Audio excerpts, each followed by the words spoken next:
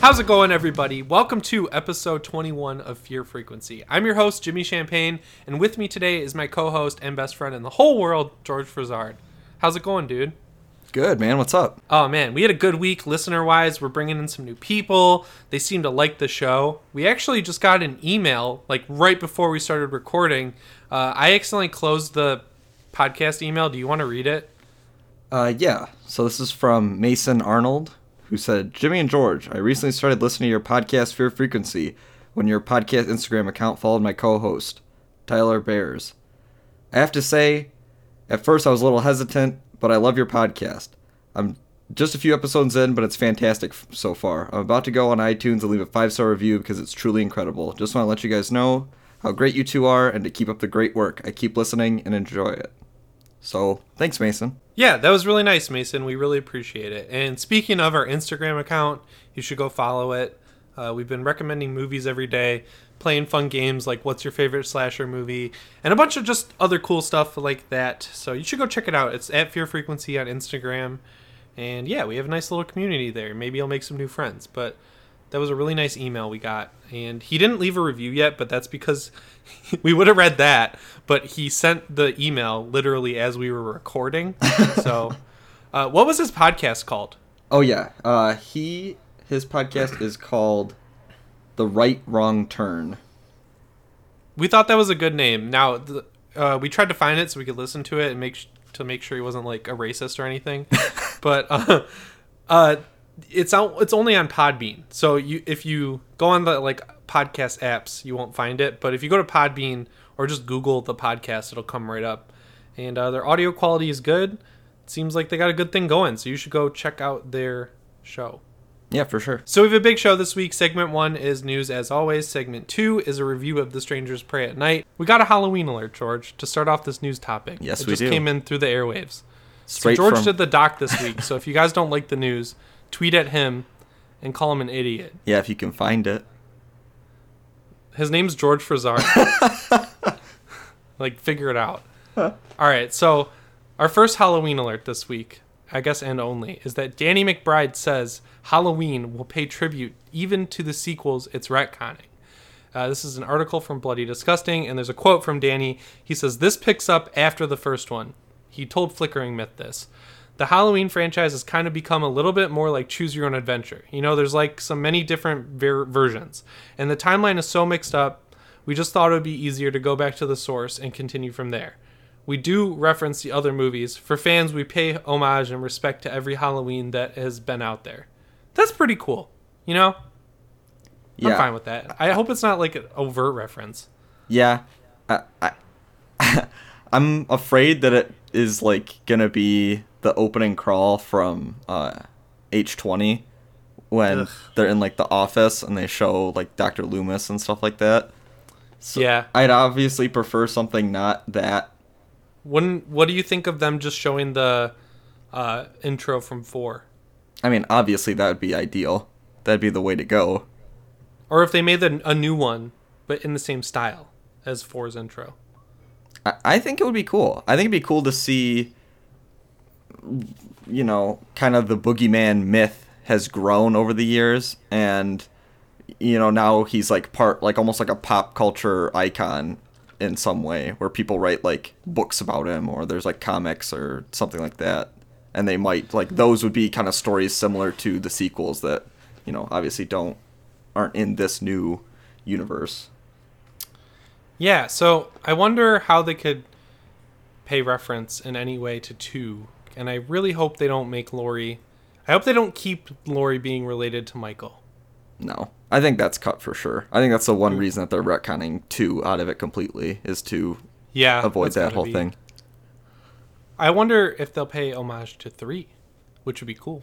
Like 3? If they put the masks in the background or something. Like you could see, you know, maybe they go through a store, a convenience store, and the Silver Shamrock masks are hanging up somewhere. Yeah, or like we saw that video of the Halloween dance scene with the little kids. Like if some of them are wearing the masks. Yeah, a couple of kids wearing those. That'd be cool. Yeah, I'd be down for that.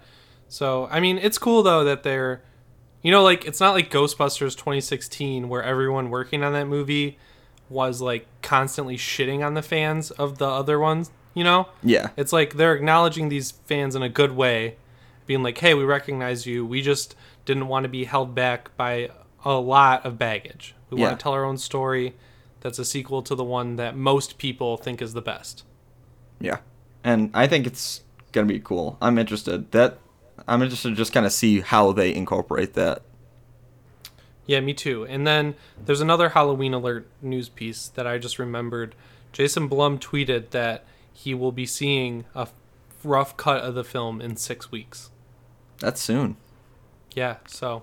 Well, the release date is currently October 18th, so... October 19th. 19th, so... Jason Blum said it's happening, dude.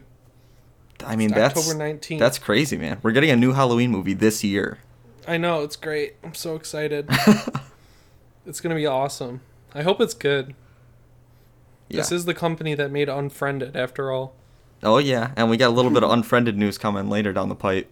Yeah, just a teaser for what's next. Spoilers, we both hate that movie. Surprise, we don't like a movie. Next up on the list, Bloody Disgusting wrote an article called Is the Strangers Pray at Night Really Based on a True Story? John Squires wrote it. We've talked about this before on the show. I know it. But because I remember when the trailer came out, I looked this up. So basically, the first movie, I know of this by memory for some reason. The first movie was based on an experience the director Brian Bertino had when he was a kid. He was at his grandparents' house with his sister, and people were going door to door and knocking on the door and asking for someone, like Tamara, probably Tamara. And then they would rob the people who weren't home if they didn't answer the door. So he kind of tied that in, and then the inspiration was the Sharon Tate murders, from the Charles Manson times. Yeah. Mm-hmm. And they said on a lot of the marketing for Pray at Night that it was inspired by true events, but they mean it in the way that this movie exists in the same universe as the first one, and the first one was inspired by true events, and these are the same characters, so this is inspired by true events, technically. Which is like... Why? I only really wanted to add this because I think the whole inspired by true events thing is like a pretty played out tagline that I think movies should just kind of drop in general. Because like any movie with a murder in it is inspired by true events. Yeah, someone people get murdered. Surprise! Someone has been murdered in the real world. So that has happened before. I mean, it's just played out. It doesn't. No one is gonna like leave. Like any of these horror movies and be like, whoa, I better watch out, or that guy that was just in the movie is going to come after me. It's like... Alien is inspired by true events because people have been to space. We sent a rocket into space. I better not get on one of the SpaceX rockets or a Xenomorph's going to get me. Yeah, you're right, dude. That is really dumb. I'm sick of it. Yeah, it's just... It doesn't mean anything. It's just a thing people put on movies that... it's just an extra tagline that they can say and talk about, but in real life it means nothing. Yeah, it also doesn't really mean anything in the film, I guess. Yeah. Like if inspired by it just means like we stole this idea and we don't want to give it enough credit to where we'd have to pay the person we took it from. So we're just like using the idea as a basis for the story and running in a completely different direction. It's not like Monster, the Eileen Wuornos movie that Patty Jenkins directed. That's like that's not inspired by. That is like it's a biopic. It's different. Or like I, Tonya, even though I, Tonya makes it look like she didn't know anything was going on, which is fucking stupid and wrong, but it's still like a biopic, Right, that's trying to be accurate to a real life event. That's not like something specific or a specific person. Things like this is just like, yep, someone has been killed, so we're going to kill people in this movie. Yeah, so that's pretty funny that they still use that tagline for this movie. Yeah. And then just, it wasn't right. But whatever. So we get to hit the other nail that we like to hit on the head. Stephen King news.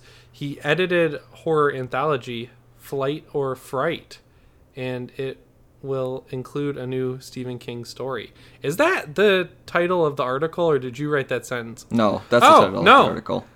Wow. It's really bad. Okay. Okay. All right. Let me try and read this right. Maybe cut Stephen- that part.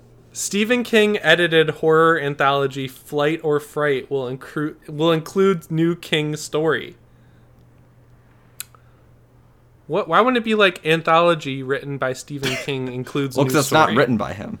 Oh, anthology. It's an anthology book. Wait, can we make this better, or am I just like being unnecessarily? I mean, I just copied the Critical. title. I don't give a shit what you call it. No. I want to see if we can write this better, or if I'm being too critical of the article title.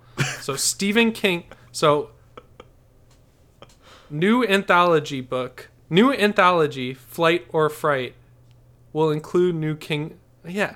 Does it really? Yeah, this is really stupid. Okay. Horror anthology. Edited by Stephen King.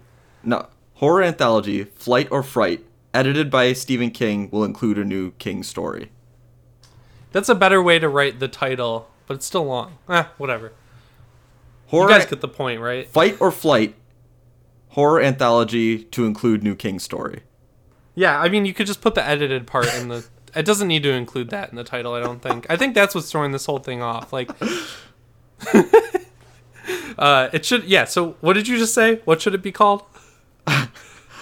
New horror anthology, Flight or Fright, will include a new King story. Cool. So coming this September from Cemetery Dance Publications, Flight or Fright is all about in-flight horror stories. Oh, this sounds terrifying. Oh my god. And it was co-edited by Stephen King and Bev Vincent. The 400-page book, which will be available in a trade hardcover edition and slipcased artist edition, as well as an audiobook, includes new stories from Stephen King and Joe Hill. The part where I said, oh, that's going to be terrifying, was not in the description. That was me adding it in case. That's a you little couldn't flavor tell. text. Yeah, a little flavor. Because I think this is a really scary concept. Yeah, I mean, there's a ton of creepy stories you can tell on an airplane, because being in an airplane is pretty terrifying. Have you ever seen Rings? No. So that movie starts with a plane crash, and it's the only movie to have a plane crash in it that didn't work. It's not scary. It's just really dumb. You're telling me Samara comes out of the airplane. The plane TVs. crash is worse in that movie than in Victor Crowley? I like the one in Victor Crowley. I thought it was. I just mean like the realistic. budget was so different. Oh, it's yeah, like because less it's a- convincing than that movie. It's all CGI and it looks terrible, and then they cut away before the plane actually crashes. Like it's one, you know that thing they're doing with trailers these days for horror movies where they show like a super cut of everything in the trailer, Yeah. then the title, and then the actual trailer for people who aren't 5. Yeah. So they do that with this movie. They actually do it in The Strangers Pray at Night also, like where it's a way to introduce the movie with a death scene. But you're not going to commit to actually telling a story with it. You're just going to show something happen that's probably unused footage that didn't make it into the movie. So you see these people sitting on a plane. We're introduced to this character who means nothing to the story. Then Samara comes out of the TV, and then the plane shakes, and everyone's like, "Ah!" and then it cuts to the title card. It's like that, you know? Well, So that's not scary. yeah. So that's your early synopsis of the first 5 minutes of the Rings movie that I don't think anybody even saw anyway. Dude, Johnny Galecki's in it. Is he really? Yeah. That's weird. I think he kills himself. Spoilers. Who cares? Yeah. But anyway, I think this is a cool concept for a horror anthology book. And it's Me too. 400 pages. I'm That's gonna read long. this. There's a lot of stories in this thing. Yeah. That's like 400 pages. I don't have any way to quantify this differently. Do you want to read the table of contents? It's kind of long. I mean, it's like, You could just pick some of them. well, in total, there's, let's see, an introduction by Stephen King. You're going to count all those? There's a bunch of them. There's an intro by King. There's an old Sir Arthur Conan Doyle story called The Horror of the Heights. Nightmare at 20,000 Feet. Isn't that what that Twilight Zone bit was based off of? There's 19. I counted it. There you go. 19 stories. Yeah, and that probably is the Twilight Zone one with that weird monkey on the wings. Yeah, yeah. the Stephen King story is called The Turbulence Expert, and the Joe Hill story is called You Are Released. When does it come out? Does it say?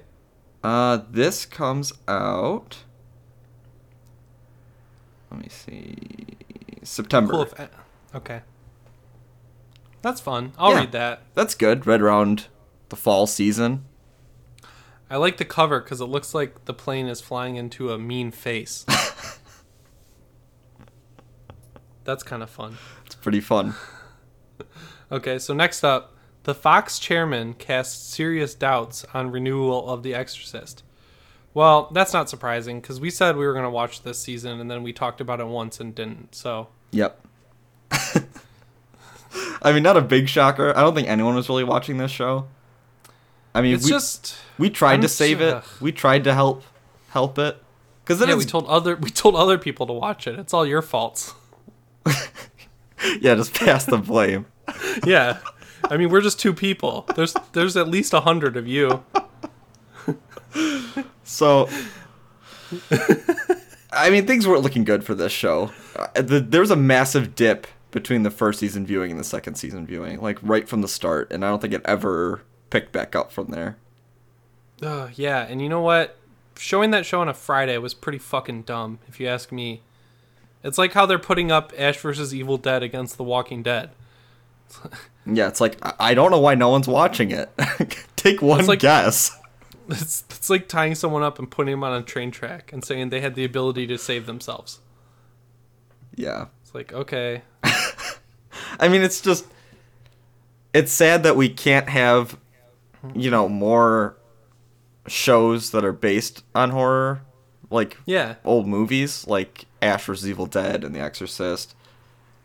But I think we have other shows that are also kind of horror-based that are, not, I don't want to say better, but more engaging, I guess. Keep viewers more interested in it. I mean, like, Hannibal, that ended on, like, a third season, and that was also pretty bad in viewership, but at least they got, like, a full story out of it. They were able to finish everything. Right, and, Fargo consistently does well. Fargo's great. Fargo's my favorite show of all time. Channel Zero's awesome. Yeah, Channel Zero's very good. And Ash vs. Evil Dead. Yeah, I mean, we have, like, some good options, but I think, in general, the horror TV shows are kind of lacking right now. Outcast is finally coming back. How long was the hiatus between the first and second season on that show? So, I moved out to LA in 2016. So, that show aired almost a year and a half ago, I want to say, at least. Then they aired season 2 in England, and then they just wouldn't answer any questions about airing it here. But then Cinemax announced a couple months ago they're going to finally air it here, but they're also going to re-air the first season on HBO before it comes out, obviously, because if you put out the second season 2 years later, it's sending it out to die. And they say there's a chance it'll get renewed if people actually watch it, but it probably doesn't look very good because they waited 2 fucking years to air the second season of the show in the US. So is season 2 gonna be on HBO? Yeah. Oh no, season 1, and then season 2 will be on Cinemax. That's so weird. Yeah. But that show was actually really good. I don't know. Yeah, it was great. Great adaptation of a great comic. Yeah. So it was hopefully awesome. that one doesn't die. Go watch that one. Yeah, and then The Terror. We talked about that before. Yeah. I know people really like The Strain. I never really got into it, but yeah. I don't know. That didn't live up to FX's usual quality, in my opinion. I tried to watch that show multiple times. Just didn't work for me. I tried watching Supernatural. That show's pretty good. It's just, I don't have it in me to watch 13 seasons of a show. I mean, it's like, Supernatural's fun. I like what they do with, like, a lot of the, like, mythos of, like, demons and stuff. But, it's very sitcom Monster of the Week. It's like baby's first horror show. Yeah. Vampire Diaries is more violent, and it's super romancy, obviously, but there's a lot of killing and death and stuff and blood on that show that is pretty cool. I don't know. I watched the last season of that show with my girlfriend. It was pretty dope. So that show's over. But American Horror Story, people like that show. Jesus Christ. Good thing Ryan Murphy got hired by Netflix. Now they'll have to cancel that show. To be fair, I like the first 3 seasons. Like, the first season's mediocre, but it's solid, I guess. The second season has aliens and cannibals and Ed Gein and a big mental hospital. That's kind of cool. Third season is like Dark Harry Potter with a really cool intro. Then it's all downhill from there, I think. Yeah, so I think there's a lot of horror shows. Did I say there was, like, not very many? Because as I'm going through, I realize there are way more than I thought. No, your point was that there are a lot of other ones. You said, I don't know what your point was. I don't know what my point was either. That's how I took it. I just kind of started rambling, but I think basically we need to cut it down and get more quality instead of quantity. Yeah, like... Which I think I just right. contradicted myself in the beginning, but... Who cares? But anyways, Channel Zero is really good. In summation, you should watch Channel Zero. It's 6 episodes long. It's an anthology show that's based on creepypastas. It has awesome practical effects. Lots of blood, lots of gore. This new cannibal season is amazing. And it's renewed up until the 4th season, but it's not renewed after that, so people should just watch it. And it's generally really creepy. Yeah, I rewatched Candle Cove. I talked shit about it last time we talked about the show. I think I just needed to pay attention more because it's really good. Like, once you figure it out and, like, actually pay attention to the show and, like, don't sit on your phone the entire time or watch it at work. I just couldn't get past the teeth guy. He grossed me out too much. Oh, yeah, he's a really good bad guy. Really creepy. He's too gross. Eats teeth. So, when The Exorcist gets canceled, go back and watch every episode of Channel Zero. That's the news story. That's what... Oops, I just rewrote the headline. That's what it says. Oh, you did. I see it. Wow, this is crazy. Anyways, so at South by Southwest, the first thing I want to talk about is that Ready Player One had its world premiere, and people really liked it. It has almost unanimous praise. Reviews are great. People are loving it. They're saying, man, this new, untalented, up-and-coming director, Steven Spielberg, I wish we heard about him before. He did a great job on this movie. You guys should all see it. I'm not even being sarcastic. I was being sarcastic about the part where no one knows who he is because he's the best director of all time, probably. But people really like it. Yeah, and I know we were talking about trailers early on, saying that we were expecting it, hoping that it would be good, and we both like the novel it's based on, and obviously have had a lot of faith in Spielberg. So I'm really excited to go out to the theater and see this one. Yeah, and Chris Stuckman tweeted that something I didn't know, that Steven Spielberg is one of the only directors who directly controls what ends up in the trailers for his movies. So that could explain why the trailers were so light on info for this movie, because Steven Spielberg doesn't want huge details from his movie being shared out, because that's a big problem, is trailers spoil the entire plot. Yeah, I hate trailers that give away too much. Yeah, so I'm really excited. Like, if it doesn't look like it's your jam, then that's fine. Don't go see it. But as someone who was really hoping it would be good, despite everyone around me telling me it was going to suck ass, I'm really glad that people think it's a good movie. Yeah. I mean, it's not all unanimous praise. I saw a few people saying that it was just like a lot of references with no connective tissue. Yeah, I did see that.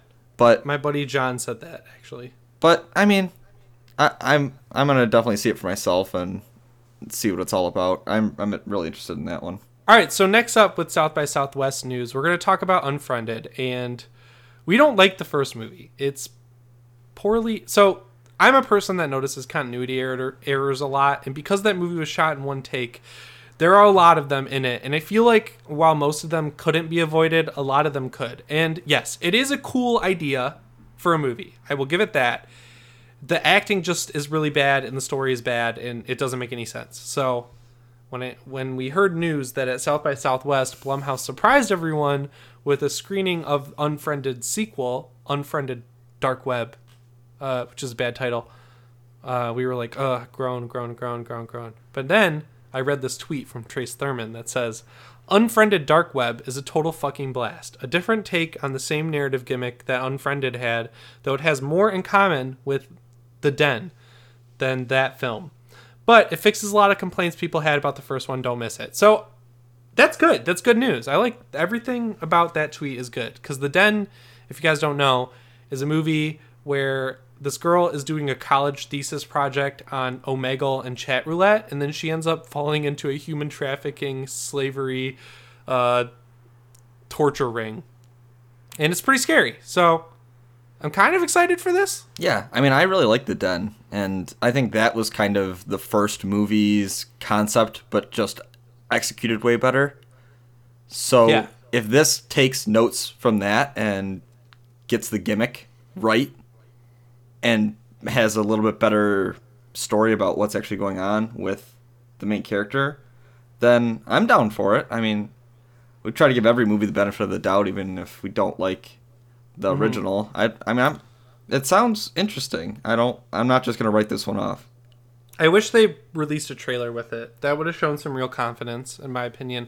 They also didn't announce a release date, so they might still be making changes to the movie. But the synopsis is a 20-something finds a cache of hidden files on his new laptop and is thrust into the deep waters of the dark web. From the makers of Unfriended, this thriller unravels in real time entirely on a computer screen, a warning for the digital age. So, Not a lot of information there to go off of. yeah. I wonder what he finds on his computer. Big old cachet, dude. Bunch of pictures of your mom. Got him. Got him. Fucking Walked wrecked. into that one. Okay, so we have one more news story here. I'll let you read it. So, R.L. Stein has revealed the official Goosebumps sequel title. It is called Slappy Halloween. Ugh. Come on. That's a bad title. I feel like this movie is just a reboot of the first one. Not a remake, just like, hey, we're just making another Goosebumps movie. It has nothing to do with the first one and all these characters you like, but hey, Slappy's coming back in real life, so Well, you isn't happy about that? Isn't the end of the first Goosebumps, spoilers if anyone hasn't seen the end of the first Goosebumps, isn't Slappy out and about? I forget, but that would make sense. I think the first movie ends with him like driving off with the book or whatever. Oh, that's cool. I forgot about that. So it's like his Halloween, like he goes out and like starts wreaking havoc because he's got the book. Yeah, and Slappy is my favorite Goosebumps villain. I really liked him. He creeped me out when I was younger. Except for Monster Blood. That was my favorite. I mean, Monster nothing Blood is beats. Oh my god, what is her name? The Haunted Mask. Carly Beth. Carly Beth. Carly She's Beth. just a huge bitch to everyone around her. Well, she has that creepy voice, man. Terrifying. It's me, Carly Beth. Haunting. Haunting. It's like haunts my nightmares every night. I wanted the mask to kill her. Even when I was a kid. I was like, this girl deserves it. She's mean. I mean, she is pretty mean. Her mom makes her that dope duck costume. Yeah, but then she learns the power of friendship, so it all works out in the end. Kind of. You think the Haunted Mask is going to make an appearance in this one? I hope so, and I hope Carly Beth wears it and dies. I want to see this kid die on screen in this kid's movie. This kid who's like was a child actress during the first Goosebumps show and is a full-grown adult by now. They can recast her. The character is the same. No. I don't hate the actress. Why do you hate her so much? What do you have against the actress who played Carly Beth? Nothing. It's the character Carly Beth I hate. Why? Carly You Beth hate sucks. This adult woman that just played Carly Beth once when she was a kid on Goosebumps. Fuck you. Yeah, also, I know I made fun of the title, Slappy Halloween, but that is like on par with any other Goosebumps book, and it's also a kid's movie, so I can't really judge it. Yeah. I don't know if I'm going to go to the theaters for this one. I'll probably see it I didn't when go to it's- the theaters for the first one, so... Yeah, I'll probably see it when it's on, like, VOD. The only reason I want to see it is the kid who played Ben is in it. I love him. He's so great. He's the opposite of Carly Beth. All right, and that closes out our Carly Beth news for the day. Are you allowed to kill children on screen in movies yet? No. Damn. If you're an artist, use your skills to draw the haunted mask. Do a mashup of the scene from Halloween 3 where the kid is wearing the mask and the TV plays the ad and then snakes and bugs come out of the mask. Do that iconic shot of him lying on the floor, but make it Carly Beth with her dumb outfit from the TV show Goosebumps and make it the haunted mask. Like, don't show her face or anything because the actress is fine. Like, I don't want to see this real person dead, but like, you know, that'd be cool. I think that'd be sweet. We'll put it on a shirt one day. One day. And with that, we will close the book. Get it on segment 1 of the show. We're going to take a quick break, and then we'll come back with our review of The Strangers, directed by John Carpenter.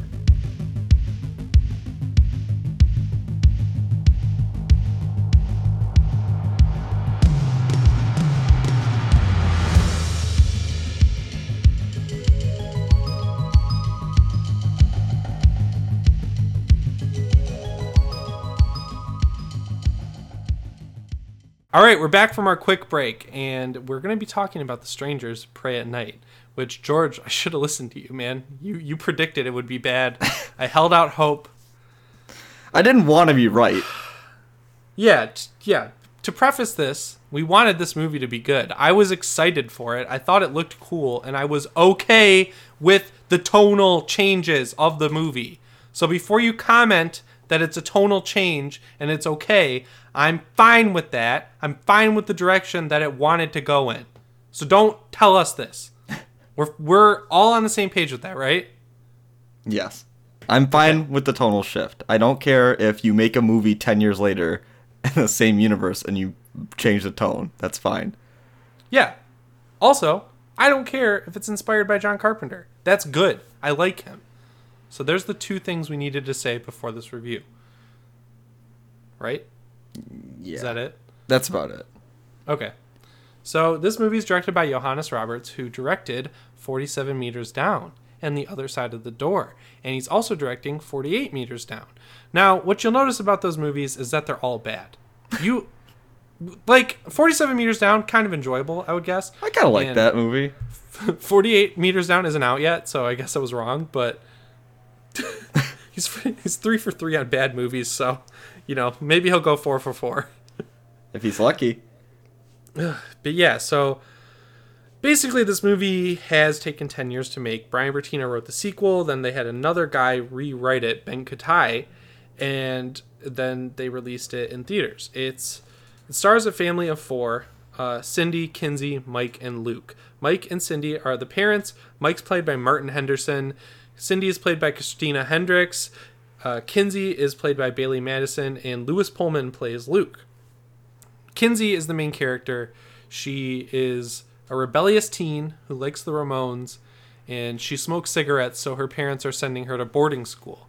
So they're going to drive her down to boarding school. They're going to stop at this trailer park that Cindy's aunt and uncle own and run to stay overnight, and lo and behold, the strangers are already there. So the night is not good for them. Yep. They pray at night, if you will. Yeah, so let's talk about one thing that I liked. We each have to say one thing we liked about this movie. I have two things I liked. Okay, I like the title. I think the title's good. That's it. I think no, that I like the soundtrack. The soundtrack is good, but the soundtrack is good because the songs are good, not because it fits in the movie in any way, shape, or form. So there's a lot to dive into here on why this movie's bad, but let's just focus on first, since we're already talking about it, the completely shoehorned in 80s aesthetic. Yeah. So this movie was definitely not shot with the 80s aesthetic in mind. I've seen a lot of people saying they don't know what time frame it takes place in, but I'm just going to assume it takes place in 2008 because the first movie took place in 2005. This movie was written right after the first movie came out in 2008, and these are the same people who are doing the killing in this movie. So it stands to reason that it takes place in 2008, A, because their car is a 2007 Town and Country, and Town and Country, and B, the phones all look like they're from 2007 or 2008. Like there's flip phones and Blackberries. Yeah, I in mean, this movie. I don't think the like time period really matters. Like, it's not in the past. Like, it's not Right. an 80s. Yeah, but people weren't clear on whether or not this was a sequel or a reboot, and I think it is a direct sequel. Like, right? I Because just think it doesn't really exists in have the to same be. universe. It just is Yeah. another one of the killings that the Strangers crew has done. And that's cool because like it's just showing that they're regular old murderers, and I like that setup a lot. That these are just regular old murderers. But this movie has an 80s aesthetic, and you can definitely tell. I mean, the director's talked about it before, but one of his big inspirations was Christine, the John Carpenter version of Stephen King's novel. And you've seen this in the trailer, but the pickup truck is basically a character in this movie. And that's straight out of Christine. And then the soundtrack is ripped straight from The Fog, or the score, I mean. And the title treatment looks like it's straight off a Stephen King novel. And the font they use for the credits is, I'm pretty sure, the same font they use for the title treatment of Christine. So if you didn't notice from any of that, the 80s aesthetic in this movie, other than the actual truck, is mostly done in post. So it doesn't feel, it's like kind of soulless, if you ask me. And the truck's the same one from the first movie. So Yeah, so like if you were to say that meant, is like, an 80s aesthetic, then you'd say the first one had an 80s aesthetic. no, basically. I meant like the scenes involving the truck, how they're like clearly ripped from Christine, which is an 80s movie. That's like the 80s. Yeah. That's what I meant. I was being fair to this movie. I was giving it credit where it's due, you know? Yeah. I actually like, I think I'm kind of conflicted on this thing that I like. I think the trailer park is cool and creepy.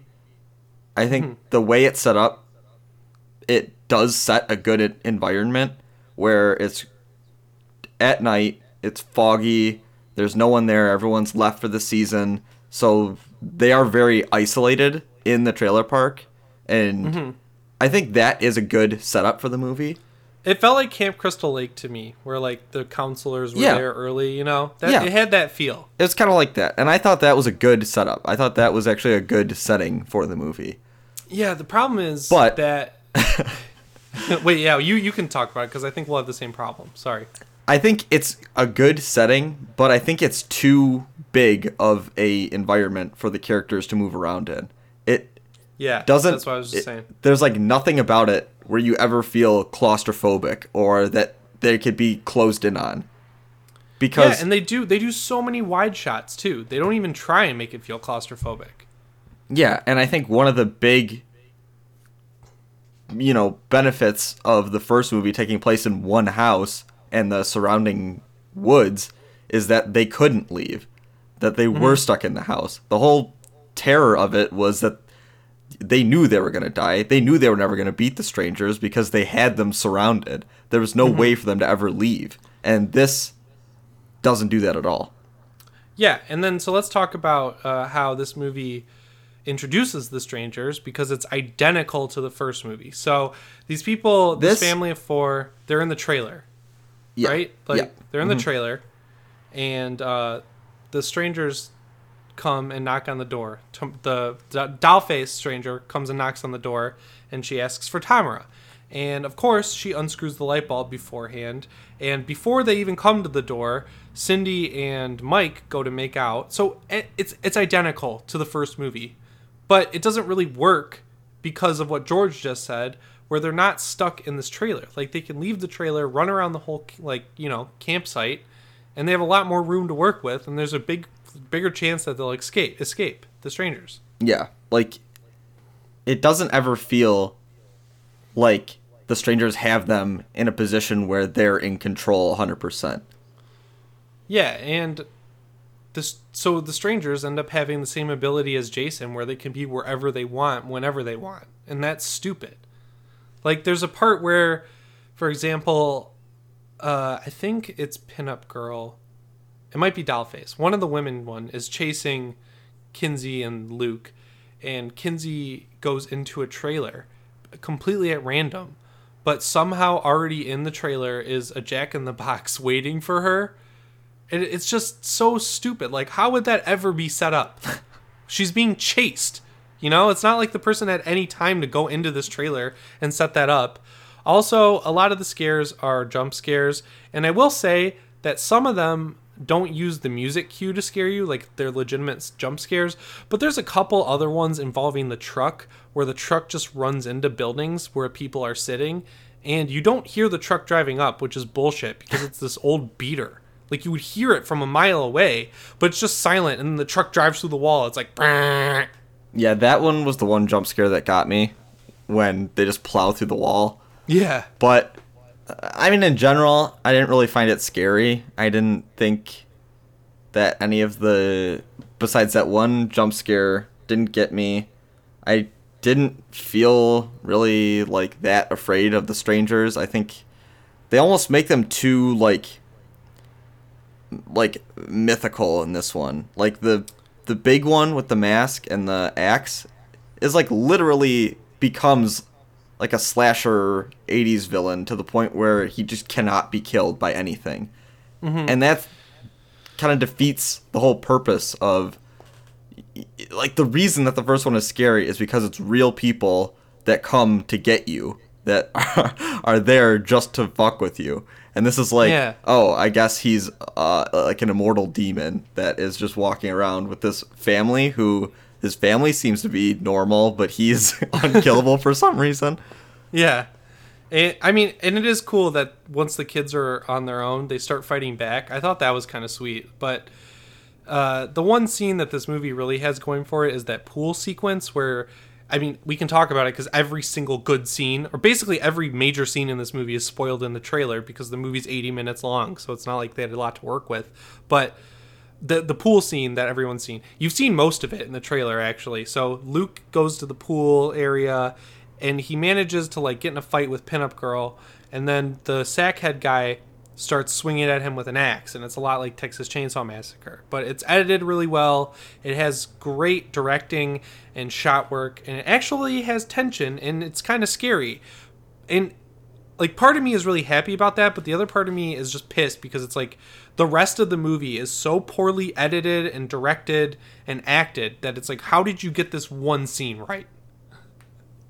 I mean, I thought the pool scene was the most interesting visually in the whole movie, because there's a lot of, like, the neon lights and everything. I thought that all looked cool. But, I mean, I thought that the actual, like, fight in the pool was so stupid. Once like, they get in the pool? I thought that was so dumb. Yeah, me too. That was so... It's like... It starts so great. It's a great fight. And then they jump in the pool. And then Luke is, like, holding a knife. He's like, oh, he just drops it for no reason. He just lets go of the knife that he's holding. It's like, what? Why? And that's not the first time that he has a character dead to rights and walks away. They introduce a gun in this movie very early on, which is just stupid because no one, as soon as a character gets a gun that's on the good guy team, quote unquote, they're not going to use it. And there is a part where Luke is pointing a gun at the dollface girl after she's killed people that he's related to. I won't spoil who. And then he doesn't kill her. Why? Why wouldn't you just shoot her? I mean, at that point, it's literally, you're fighting for your life. This girl is a killer. She has a weapon. You have a gun to her head. Why would you not kill her in that exact moment? That makes no sense to let her walk away. That's just leaving a threat to come. Like, I'm not like some murderer. I'm not just going to go killing people. But if I was in that guy's shoes, there's no way I would not kill her at that point. Shoot her in the legs. Like, incapacitate her. Do anything. And she gives him an opportunity to do it. She stands there. Just stands there. Doesn't even move. Yeah, 'cause she knows he's not going to do anything because she has plot armor. Yeah, she has plot armor. That's a good way to put it. And there's another scene where another character is dying. There's only 4 characters in this movie, so take a guess. And... oh, yeah, this part's really stupid. I know what you're about to say. It's a guy who's trapped in the driver's seat of a car because someone throws garbage at the car while he's driving it. And he's like, ah! And he, like, drives into a mobile home. And a piece of wood kind of impales him a little bit, but not enough to instantly kill him, which is unrealistic. And he sends his kid... oh, I just spoiled who it is. Mike sends his kid away to find his sister with the gun. And so Mike runs away. No, Luke runs away. And then Sackhead comes and sits in the front seat of the car turns up the radio and kills Mike. But the scene is so poorly Off edited. screen. Oh yeah, this movie, there's no reason this movie should be rated R. You don't see any stabbings, you don't see any gore whatsoever. You just see blood. They must have just said fuck one too many times. Honestly, I'm almost positive it was probably just an editing oversight where they left in one too many swear words and got stuck with the R rating. Yeah, because like honestly, like all the kills are off screen. Yeah, they're like it's hilarious. Like this one's covered up by the black Cinnabars. Like he stabs Mike off camera. There's another part where someone gets stabbed in the back. You don't see it. And then when Luke fights with Sackhead in the pool, he takes a couple slashes, but you don't see it. No, that's just blood in the pool. It's not like you don't see any entrance wounds or any gore. It's just blood in the pool. Yeah, so this movie probably could have been rated PG-13, but it's really poorly edited. And speaking of that, during this, we're gonna break this down. So during this, Sackhead is in the car, right? And Dollface is chasing Kinsey through the trailer park. And Kinsey runs into the tube, where this scene is also spoiled in the trailer. When she's in the tube, Pinup Girl is in the tube too, for some reason. She just knows to be there. Which, like, honestly, that's a thing I've seen criticized, but I'll talk about why I think it's not that dumb, actually, in a second. The truck is also chasing her. So who's driving the fucking truck? Because Sackhead is in the car with the dad, Pinhead's in the tube, or Pinup Girl's in the tube, and Dollface is chasing her on foot. So who the fuck is driving the car? But anyways, the reason I don't think it's that dumb that Pinup Girl's in the tube is because the car herds Kinsey towards the playground, yeah. You know? Yeah. So that was set up. It's just the problem is they edited the movie so fucking wrong that they forgot that Sackhead was in the car. Like, not in the actual truck. He's in the car with the dad. So who's driving the truck? I mean, maybe it really is Christine. Maybe it does drive itself. Yeah, I made a joke about that in my video that really just rubbed people the wrong way, where I said, it really is like Christine, because the car ends up being sentient, but it's not on purpose. Did you notice that, though? I didn't notice it until you brought it up. I didn't even think about it. I want to see the movie again, but I don't want to pay for it just to see if I'm right. But I'm like 99% sure I'm right on that. Because like I started paying attention immediately because, again, I'm the kind of person who notices editing errors. So once I saw how poorly constructed this movie was, I started paying attention way more to editing because I was like, oh, there's going to be a fuck up. Like, I know it. And also, this movie is 80 minutes long, but it could easily be longer because the first 10 they set up these characters so poorly. Like, it's done so fast at the beginning. They introduce the characters, they're in the car, they're driving, and it's like, okay, cool. They all hate each other. Great. Like, they have time to work with where they could have fleshed these characters out, shown that they actually like each other. Like, there's no reason for Kinsey to be a piece of shit if you're just going to kill off family members. You know, you want to like these people, you want to relate to them on an emotional level, but if you pit them all against each other in very shallow ways from the start, it's really hard to care about any of them. And they had time to work with because they didn't use that time, Luke's character is older brother who likes baseball. That is all the development you get on that character. Yeah, characters were extremely weak. I mean, do we want to spoil, like, kill order? Yeah, guys, if you are going to see this movie, we're going to talk about spoilers now. So I'm talking slowly, deliberately, so I'm giving you a chance to pause the podcast in your car, close YouTube. It's not on YouTube. Close your podcast app. Okay. Do we want to just give our short, spoiler-free synopsis for anyone who wants to listen to just that? I already did, remember? At the beginning? Oh, yeah.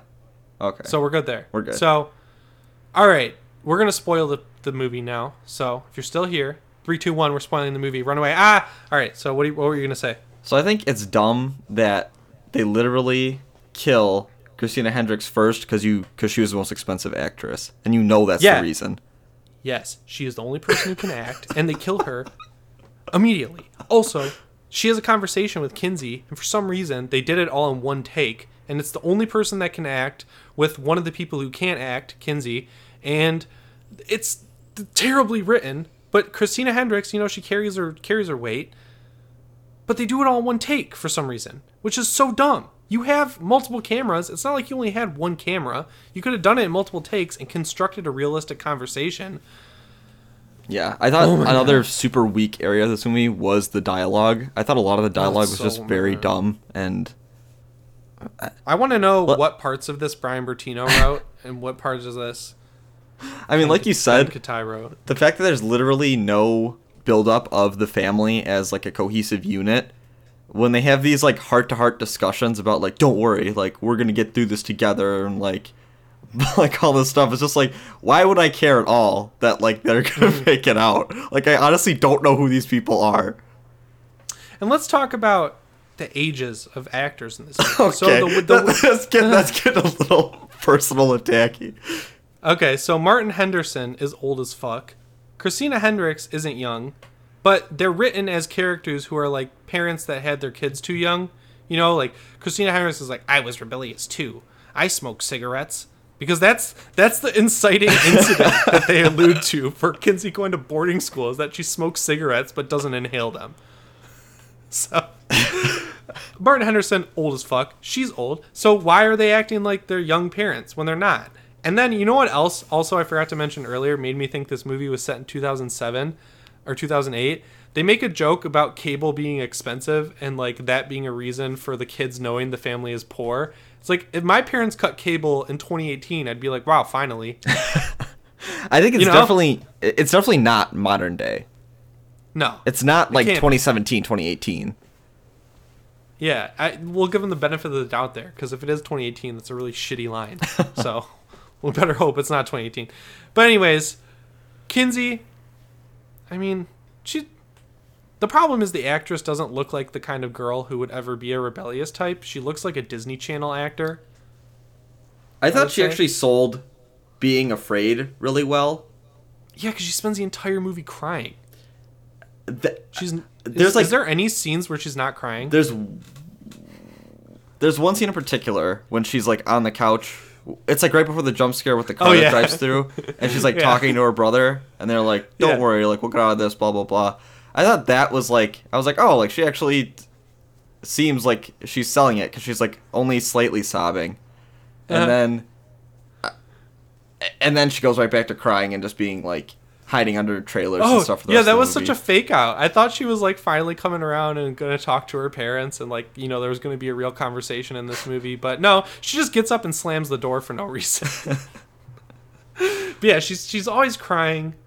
And if you're going to have a rebellious teen character like the Ramones, really? You're going to put this, like, Walmart-ass shirt on her? Seriously? Like, I wore Ramones t-shirts when I was in middle school because they sold them for $8 at Target. You know? Like, let's be real here. But, yeah. So now let's talk about Luke. Luke is an idea. He's not a character. He's the older brother who likes baseball. He can fight, kind of. I mean, good enough to kill. Yeah, no, let's give him some credit here. He kills one of them. He kills Pinup Girl. Pinup Girl, but like kind of a cheap shot. That part was cool though. When she's like running up behind him, and that was well shot. Yeah. Shot well. Yeah. He spins around, and whacks her with a golf club. That was awesome. Pretty cool. I did like that. It's like, oh, that was really cool. I gotta admit. And then he stabs her like 40 times off camera. But like we mentioned, I didn't like the pool scene, like when they're actually fighting in the pool with him. Because he drops the knife. And then he gets stabbed in the back. Yeah. And that didn't kill him somehow. So he's still moving around with like 80 stabs in his back from this guy who's like 7 feet tall and obviously has super strength. Yeah. Stupid. Also, he looks like he's in his 30s, I want to say. Like, he doesn't have a receding hairline in the way that he's going bald, but he has it in the way that, like, on the sides of his hairline, that's receding a little bit. And he has, like, well-defined forehead and smile lines. So, does not look 18, is what I'm trying to say. I mean, he's kind of like in Sam Raimi's Spider-Man 1, how Flash Thompson is, like, a 50-year-old car mechanic, and he's a bully for Peter Parker, who's like also a 30-year-old college professor, even though he's a freshman in high school. Yeah, it's a lot like that. And we tried to find Lewis Pullman's age, but it's not on the internet. It's a close guarded secret. That might be what's in the Ark of the Covenant. Yeah, seriously. So I didn't like that. So in summation, the characters are poorly written, and the only one that you like gets killed immediately. But it's stupid that she gets killed because she helps Kinsey through the like skylight of the RV. This is spoiled in the movie as well, or in the trailer as well. And Dollface, this is another reference, I think, is coming through the door like Jack Torrance in The Shining. And she gets in there, and Christina Hendricks is like, well, we're in the same room. All you have is a knife, and I'm twice your size. Kill me. Well, the thing is, like, even if it was just the two of them in the room, like, why would you have your daughter escape? It's a 2 versus 1. Yeah, she has a knife. It's like, you could disarm a teenage girl with a knife. You have a teenage girl with you and an adult woman. Two of you kick her once in the chest. That's it. All you have to do. Here's how this could have been saved. They're in the bathroom. Take the lid off the toilet. One of you stand next to the door. The other one stand by the mirror so that Dollface knows, I'm going to kill this bitch right by the sink.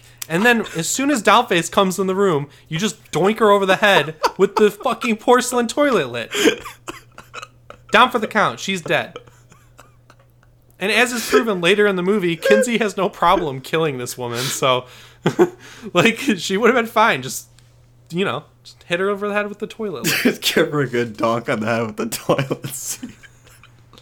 I mean, it's just like... Not the seat. The thing on the top of the toilet.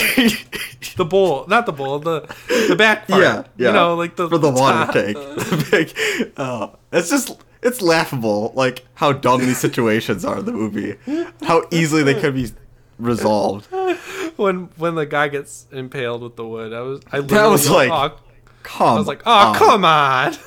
All right, but I think we've said everything we can say about this. No, we haven't, because there's still one more line I want to talk about. And in The Strangers 1, the most iconic part of the movie that I think solidifies it as a classic is when the lady asks, why are you doing this? And they say, because you were home. Oh. In this movie, before Kinsey shoots Pinup Girl in the face with a shotgun, she says, why are you attacking us? Or something really stupid. And then the girl says, why not? Fuck off with that shit. It's so dumb. Why do you... It's like... The thing is, like, if you're going to literally pay... quote-unquote pay homage or rip scenes from other movies. Are you quote-unquoting my viewers? I'm doing air quotes while I'm saying this. If we're going to, quote, pay homage to old movies or even rip direct lines and sequences from the first Strangers, like when they first show up and say, is Tamara home, is Tamara home, like go up to the trailer twice, why wouldn't you repeat that line? Yeah, why not? Who cares? You have to know the movie's not good by that point. Go nuts. And, I mean, do we even want to talk about how bad the end sequence is versus Sackhead? Yeah, because we still haven't really talked about the difference between homage and copying. Well, looks like we're not going to get to a segment 3 this episode. No, I'm sorry. I mean, we would have been beating a dead horse anyway with that segment 3. Yeah, probably. So who really cares? But, so... This is like a really telling thing I saw. So when people were commenting on my review with these idiot comments, I went to see other negative reviews of this movie to see if they were getting the same thing. So one of the people I went to is Chris Stuckman, and besides people saying Chris grew up with The Strangers, which is always a funny meme on Chris's comments, someone else, he was getting the same comments, but then someone pointed out that he also didn't like the fact that this movie takes so much from other movies. And the one scene that got mentioned was the Texas Chainsaw Massacre by this commenter. And this movie takes so many different scenes from so many different movies. An argument started underneath this comment about what scene was taken from Texas Chainsaw Massacre. and they all decided that like 8 scenes were taken. And I only noticed one, but there are like a few. When the end of the movie sack is clearly the same as the end of Texas Chainsaw Massacre 1. That's the one that I think the guy was really confident was the one where the car is like slowly chasing her because she can only run in a straight line and not jump off the side of the bridge into the river. Well, no, when she's in the back of the pickup truck. Oh, when she's in the back of the pickup, yeah.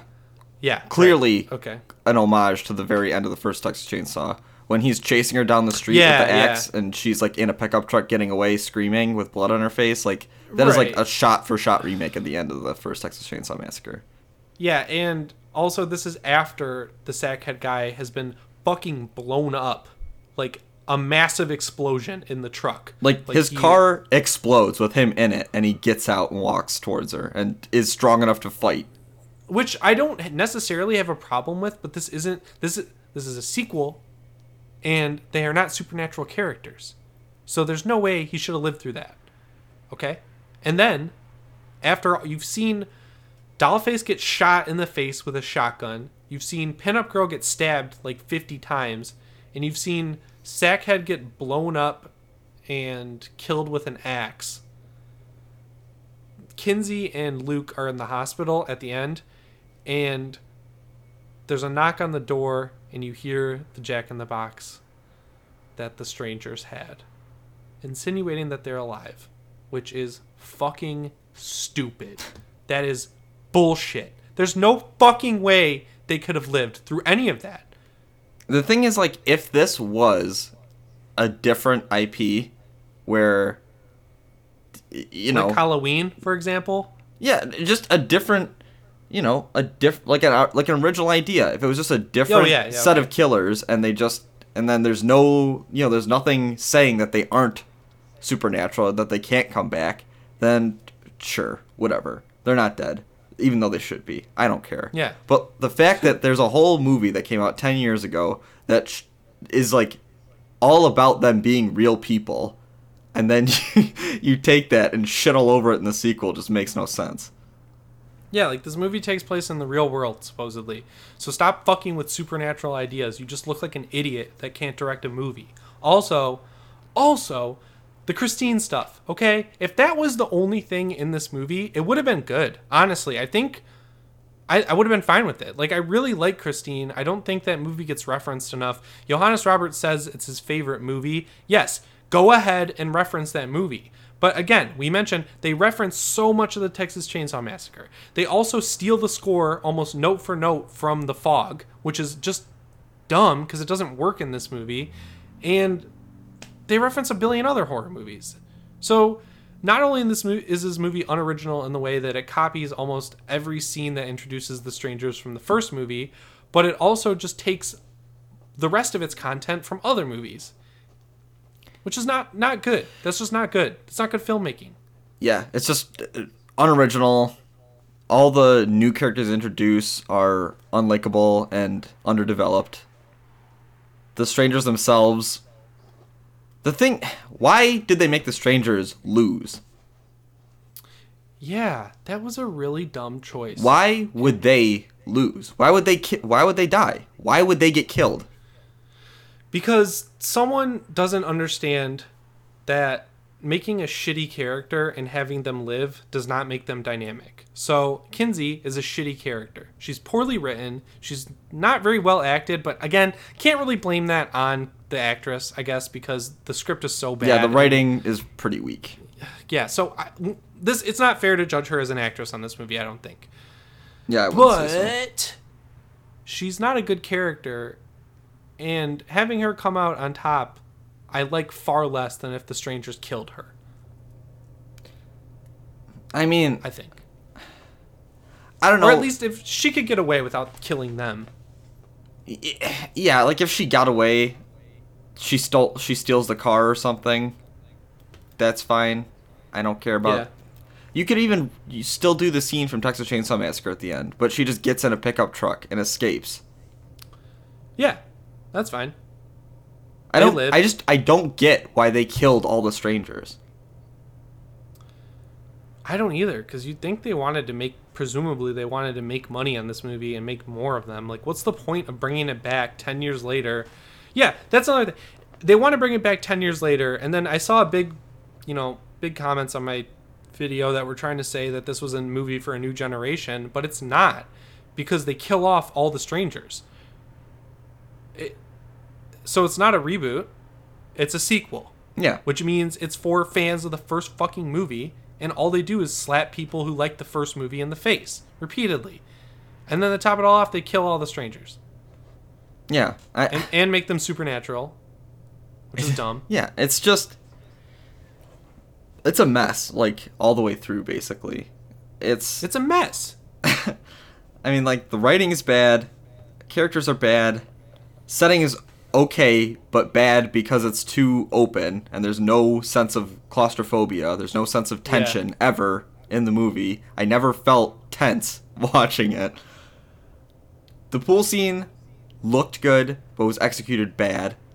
The fight in the pool is whack. I mean, it's like the Christine bit when the car's on fire driving on the bridge looks cool, but again is whack because there's like if you think about it for more than a second, it's whack. Because there's like a human being supposedly driving a flaming car across a bridge. The glaring editing error is also whack. I hated that. It's just a mess. It's a mess, and it shouldn't be a mess because The Strangers works because it's a simple movie. It's a very simple movie. And this one isn't. It is bizarrely blown out of proportion for what kind of movie it is. And it's kind of like 47 Meters Down, honestly, where like you take this very nuanced, small concept and you make it way too fucking big. And you do way too much with it. Yeah. And the good aspects that could have been there are completely lost. Yeah. It's just... it's sad that this is the sequel that we get to The First Strangers, which, I mean, I know not everybody loves The First Strangers, but at the same time, if you compare the two, if you were to watch these two side by side, there's one that's clearly superior to the other. And it's Goosebumps, The Haunted Mask. And it is Carly Beth in the Haunted Mask and her creepy voice. Don't bring that name into this. I said the Haunted Mask. I did not mention that person. But yeah, so if you want to go see The Strangers Pray at Night, it actually did pretty well. Well, the budget was only $5 million, so it was going to make money either way. Yeah, I know. It made $10 million, which is a lot. It's about on par what people guessed it would make. Honestly, if you want to go see this movie, go see it. And if you like the movie, good for you. Honestly, I don't... My goal isn't to get you to hate this movie. My goal is to tell you why I hate this movie. And I really do hate it. You know, we don't like a lot of movies, I will admit. We went into this. We could go back to the first episode where we said we weren't going to shit on every movie, and lo and behold, that's exactly what we do every week. But, you know, we recognize the good aspects of these movies. This movie is just so bloated, so messy, so poorly made, when it shouldn't have been, that I hate it. I mean, I feel like I wish it didn't exist. We aren't just shitting on it for no reason. You know, we try to have valid points for why we don't like it. And, you know, if you don't mind, if you think the writing is fine because it's a slasher movie or whatever, I mean, I don't see how it's really a slasher movie. If you just take one of the characters that's supposed to be a human and make him supernatural, that doesn't really turn it automatically into a slasher movie for me, but... And we like slasher movies. Yeah. Obviously. Yeah. We talk about Halloween every week. We have a Halloween alert. Comes in through the pipeline every week. And look, like, just to be honest here and, like, real with you guys, we're obviously taking this to an extreme with how we're talking about it, but a lot of the points we're making, or I guess all the points we're making, that's how we actually feel, but we're just kind of, you know, we're hamming it up a little bit to make it interesting. So if you like the movie, there's nothing wrong with you. That's okay. It's okay to like bad movies. I like Halloween 4 and 5, you know? Like, I really like those movies. It's okay. There's nothing wrong with that. We just think the movie's bad. But if you don't, that's okay. I mean, Satan's Little Helper is one of my favorite horror movies ever. And that's a terrible movie. It's so bad, but I love it. All the time. Like, I fucking love that movie. Yeah.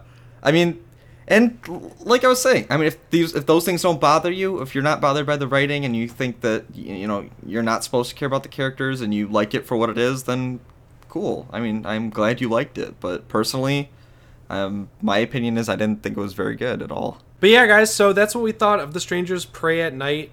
So next week, I don't think there's any new movies coming out this week that we can talk about. So maybe we'll watch a movie that we both really like to talk about something that's good. So you guys can hear some positive thoughts from us. I think that's a good, noble cause on our parts. So that's what I think we'll do. So also in 2 weeks, we'll be reviewing Steven Soderbergh's Unsane, which I'm seeing tomorrow.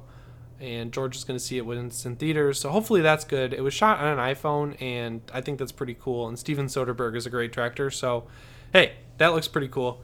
But yeah, that is our show for the week. If you like the episode, let us know by leaving us a 5-star review on iTunes. Also, you can follow us on Twitter, Instagram, and Facebook at Fear Frequency.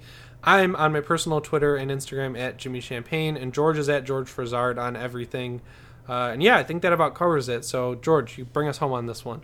All right. As always, come back next week for more horror news and reviews, and you never know who might be listening.